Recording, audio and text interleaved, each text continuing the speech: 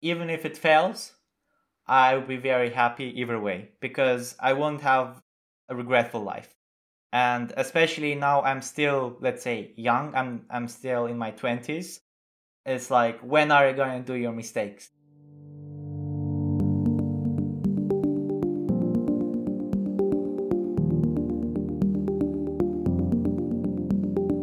Welcome to the Quit Work podcast, 15-minute conversations with people who have quit their job and gone their own way. I'm Mark, and today I'm talking to Adrian Spataru, who quit his data science job at a consulting company to go all in on his own AI-driven venture, Clean Voice. Adrian, welcome to the Quit Work podcast. Hello, Mark. Thank you for having me today. So let's start with that job you quit. So what made you become a data scientist? I think when I was younger, I wanted to become a hacker. And I think hacking became not so interesting as I thought it was, as in movies. But I had some technical skills, which I picked up. And like the next shiny thing for me was then AI. So it was specifically in AI that you were working in that job? In the beginning, I was doing more data, like classical data science, which means you receive data from various places. You try to clean that data and then find some insights. But later on, as I picked up more responsibilities and grew in my organization, I did more AI stuff, slightly also some management. I know that you enjoyed the projects you worked on at that company and the people that you worked with, but you felt that you didn't have the opportunities for growth that you'd have liked. So why was that? When I left, I was a senior data scientist. And if you want to go any a level above, it's like either you do extreme politics within the companies when there's, a new opportunity to go upwards in the organization. Even that was not enticing for me since I didn't want to go pure management. I still wanted to do some hands-on stuff. Another opportunity would be basically to do entrepreneurship. So, somehow create a product within the organization. I even tried that, but that didn't really work out since, again, bureaucracy and just a hard time explaining management people about entrepreneurship. Yeah.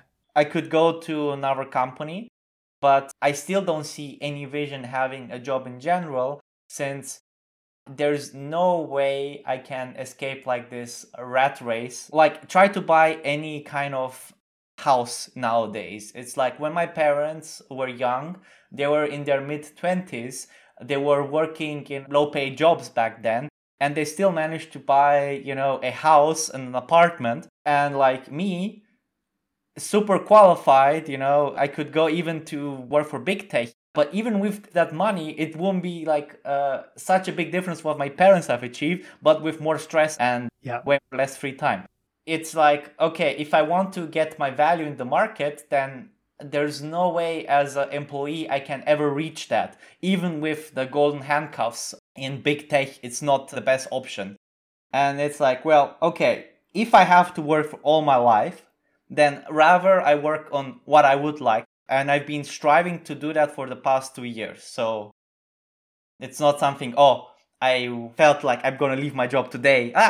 Today's time to quit. No, it was a thing which I was thinking for years. Yeah. So it's not my company's fault per se, even though I had some issues there. Because even if I leave another company, it wouldn't solve my main pain point. Yeah, you did talk about some drama and you just mentioned the politics at work. Can you say a little bit more about that? I don't want to be too bad to my employer because I really like them overall. Yeah. So you're putting me on the spot here, Mark. You don't have to say anything you don't want to. I would definitely recommend people going for work to them. But okay, so in essence is like, well, if there are fixed spots for a certain level in the company, in essence, you're competing with a lot of people who are older in their organizations. And relationships matter way more than your skill set in your company. Even though you could bring more business in your company, if you're close to the, let's say, to the leadership, then your job is more or less a given. Yeah. Because that's how the top positions were given mainly to people who were friends or related to the CEO or not necessarily CEO, just the leadership itself. So you say that you'd been working up to this and thinking about this for some time. So how did you finally find the courage to go ahead and quit? Well, I managed to reach some revenue with Clean Voice, which is a side project I'm working on. Yeah. And yeah, I felt like, okay, good. It's not bringing enough money. So it's not like, oh, I'm making $10 million per month and like I'm living now on the sunny beach. No, it's more like it basically break even in terms of cost of the company, and any money it would make now, it will go directly to my pocket, basically. Yeah. And it's like, okay, I have some money to cover my costs for, let's say, for 6 months. And if I don't manage to do it within those 6 months to bring, let's say, an income where I can pay my costs, and I would do some consulting or anything, related to that on the side to bring more income in order to prolong my runway. So your last day at work was just a few weeks ago. So how did that feel? On the last day, it was very nice. I had a very good relationship with my boss. Yeah. He also knew about my side project. He knew what was my long-term vision and he supported that. So I got very lucky with my boss. Yeah. And yeah, I invited, all my colleagues. We had some gin tonics. So I had a very relaxing last day of work. But yeah, I mean, the first weeks, it felt like I was checking my phone like in the morning. Oh, notification for work. But I don't even have my work phone anymore. I don't have any notifications anymore. Like my brain is and even now it's still stuck. Like, oh, I have to do something for work and then do work on my side project. But it's like, no, you can work now on your side project, brain. It's like you don't have anything else to do. So I'm still struggling a bit with that. So let's talk about your side project, now your main project, Clean Voice. First, I have to say that you have one of the clearest product websites that I've ever seen. It starts with the value proposition. Stop wasting hours editing your podcast, which as a podcaster immediately speaks to me. And then it explains very clearly that your AI removes the ums and the ers and the clicks from the audio. It's great. It's fantastic. So how did you get started on this product? Last year, I started a podcast with a friend of mine about AI. So what I'm fascinated about. Of course. The whole recording took very quick, right? Just like half an hour. Research took, let's say, also 1 hour to maybe 2 hours. But the editing took like, I don't know, 3 hours, I think, for a first episode. Yeah. Because I'm not a public speaker, and English is not my main language. So, of course, I won't be so fluid like a native speaker. And my friend also not a native speaker. So you could imagine that we have a lot of filler words, we stutter a lot, we have some awkward pauses. And I've noticed that I was always removing the same things over and over again. Yeah. And that was like soul crushing because like, this is so much effort. It's like, could I just automatize this process? And, my engineering side woke up and was like, okay, good, let's make an AI which would make this automatically. But before even doing that, I tried to use the tools out there. So I think a lot of podcasters have heard about Descript, which is like a video editing tool. I've heard that's like a tool which you could use to edit like podcasts quickly.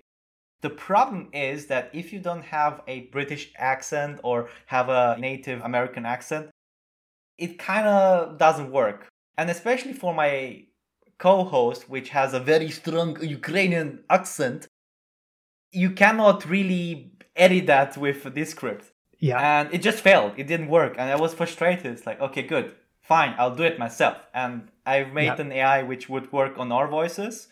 And instead of editing 3 hours, it took me like just 20 minutes. Spectacular. You make it sound so easy. You just say, you made an AI that just reduced the editing time from 3 hours to 20 minutes. I mean, that's not something that most people could even begin to understand how to do.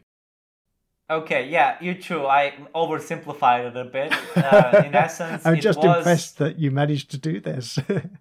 I mean, it was effort, of course. The first prototype was horrible, and Clean Voice editing results were not good at the beginning, but it was still saving me time. And, over time, it became better.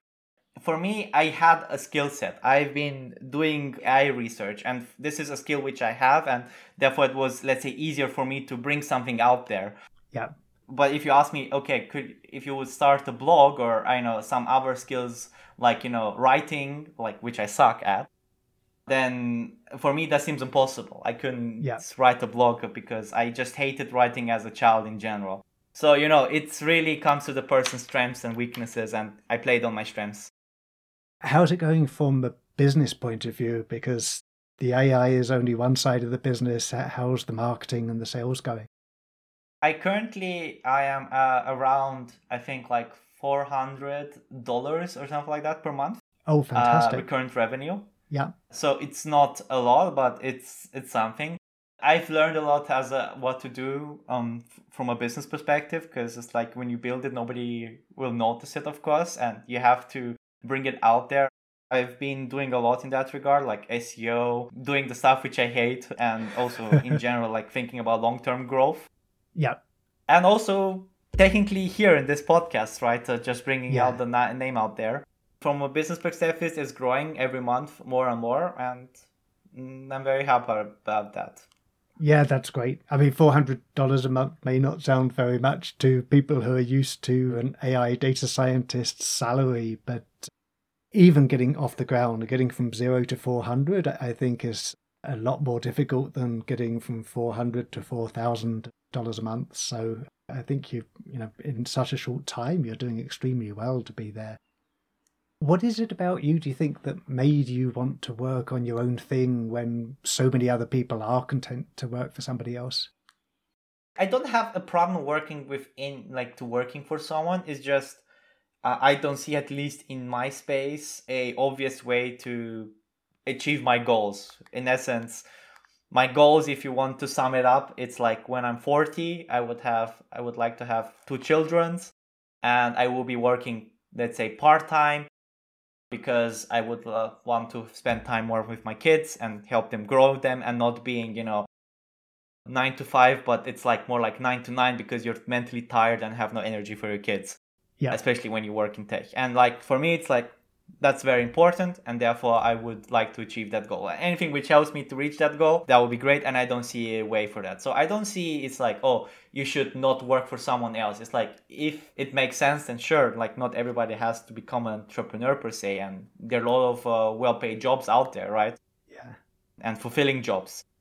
So I don't see, someone should necessarily do what I'm doing.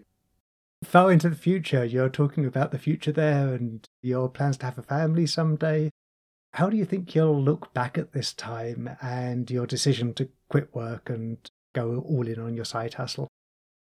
Even if it fails, I will be very happy either way, because I won't have a regretful life.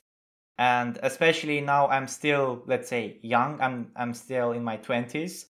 It's like, when are you going to do your mistakes? It's like you want to become older and wiser and look in your back of time that you were stupid. And if I don't see myself as stupid back then I didn't try enough stuff, because I should be growing and experimenting. And especially during pandemic, I didn't do almost anything. Like, I mean, I did side projects and everything, but like I didn't manage to meet with people. I didn't do anything else extra, and trying to do something where my life didn't got wasted for those years. Well, listeners, if you'd like to connect with Adrian, you can find him on Twitter at Adrian Spataru. That's Spataru, and there's an underscore between Adrian and Spataru. I'm sure you'll find him. And if you're a podcaster, then do go check out his product at cleanvoice.ai. Adrian, thanks so much for joining me on the Quit Work podcast. Thank you for having me, Mark. Thanks for listening to the Quit Work podcast. I love talking to people who have taken the bold step of quitting their job to start living their true life. Join me for a fresh conversation every week. Subscribe to the podcast or the YouTube channel at quitworkproject.com. And if you have any comments on this episode, or if you'd like to tell your own quit work story, I'd love to hear from you. Contact me at quitworkproject.com or on Twitter or Instagram at quitworkproject. I hope you too find your way to quitting work and living your true life.